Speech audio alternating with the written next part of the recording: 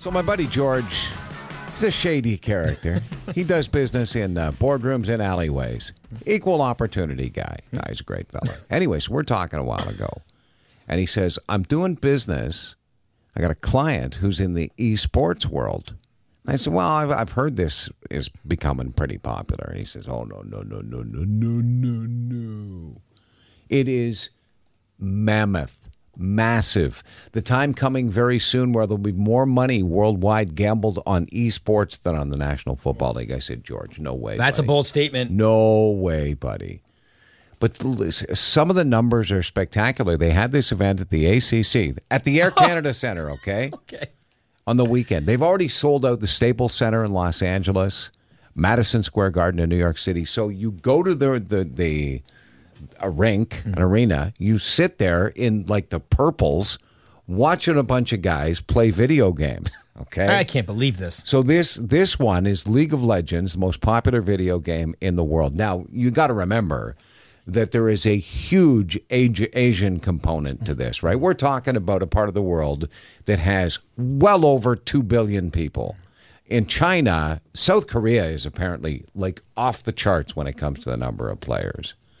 So these are 2 5-man teams, and they go at it, and they had the championship on the weekend at the Air Canada Center. Over 15,000 people there to watch the event. Now, some of the other, like, for instance, they broadcast these things online. Now, if you want to try and be cool, and there's nothing worse than a 40-year-old trying to be a 16-year-old. Yeah. But if you are calling a match, you are not a broadcaster, you are a shoutcaster. So you can toss that one out to the kids. Oh, who's my favorite shoutcaster? I see Bob there. He's a shoutcaster, eh? Although the chances of the guys being named Bob aren't particularly good. Not seeing a ton of 15-year-old Bob. Bob and Cliff are my favorite shoutcasters. So you would have guys like Vincent Biofrost Wong going up against Andy Smoothie Ta.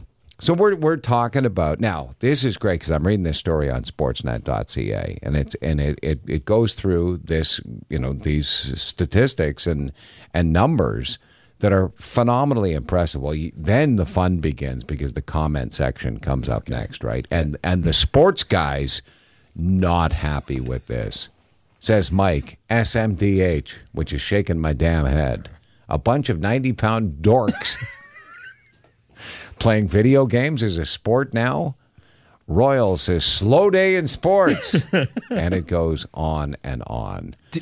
But because really, it's so tempting, I think, to try and be too cool these days. And even understand what's going on. Oh, because we would roll in there and ask, okay, who's going to be Luigi? Who's going to be Mario, right? That would essentially be it. And then, I'm being serious, like that's the kind of games I think they're talking about, and they would laugh at you. Well, imagine this, where you have a collection, and a huge collection of kids, so you're talking 13, 15-year-old boys, who would feel much more comfortable sitting down and watching 2 guys play NFL 17 and enjoy that far more than they would enjoy an actual NFL game. Isn't that funny? And this is what I said to George. I said, hold on a second here. You're telling me these kids don't want to watch sports, but they will get together and, here's the other huge component in it, gamble on whether Stu is going to beat Chad.